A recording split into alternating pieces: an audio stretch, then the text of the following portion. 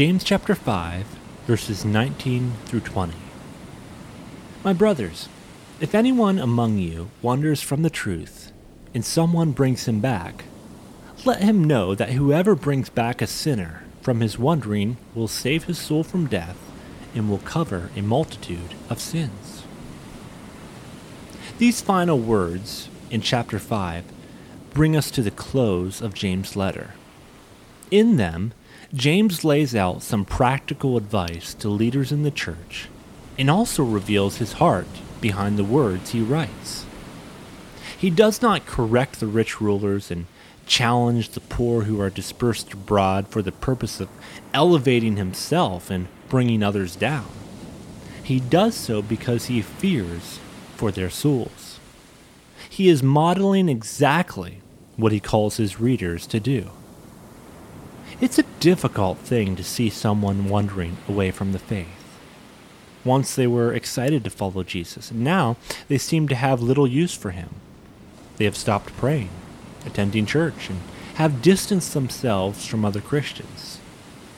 Because this all tends to happen rather gradually, it's often hard to know how to respond. What do you do when the person who used to sit next to you in church is no longer there? Is it your place to speak to them? Will they get mad at you if you do? The reason we have these fears is because we have probably seen scenarios like this happen in the past, and we don't want them to happen again.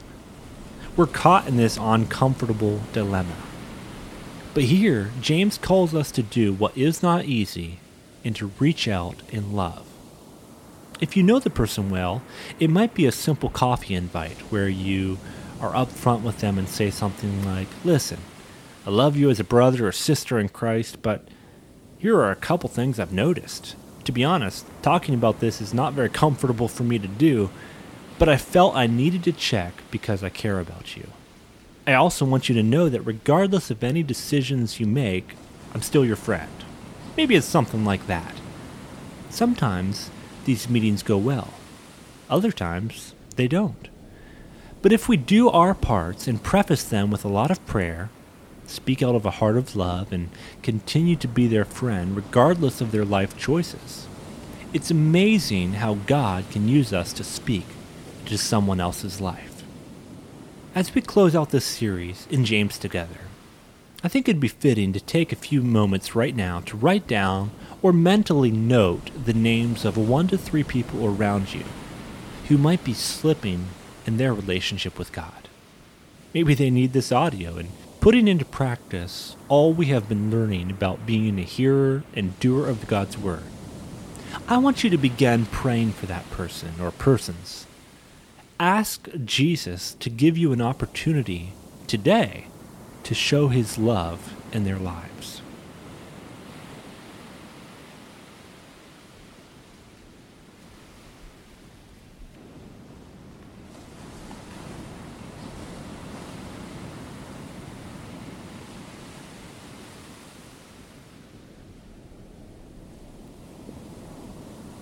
Now, if God has been speaking to your heart through this series, I want you to praise him for being active in your life.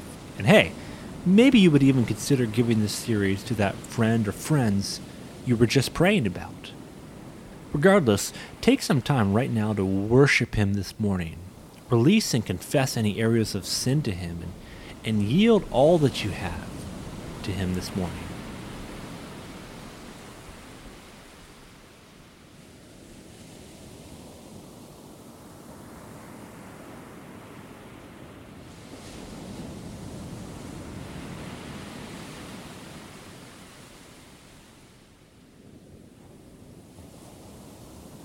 Lord Jesus, thank you that you came into this world so that sinners could be saved.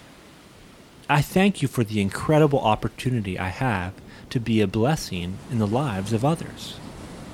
Help me to live as you would want me to live. Jesus, you see my friend right now who might be slipping in their walk with you. Help me to love them as you want me to love them. Give me the right words to say. Show me how I can show your love in a way that points them towards you. You are my Savior and my King, and I worship you today. Amen.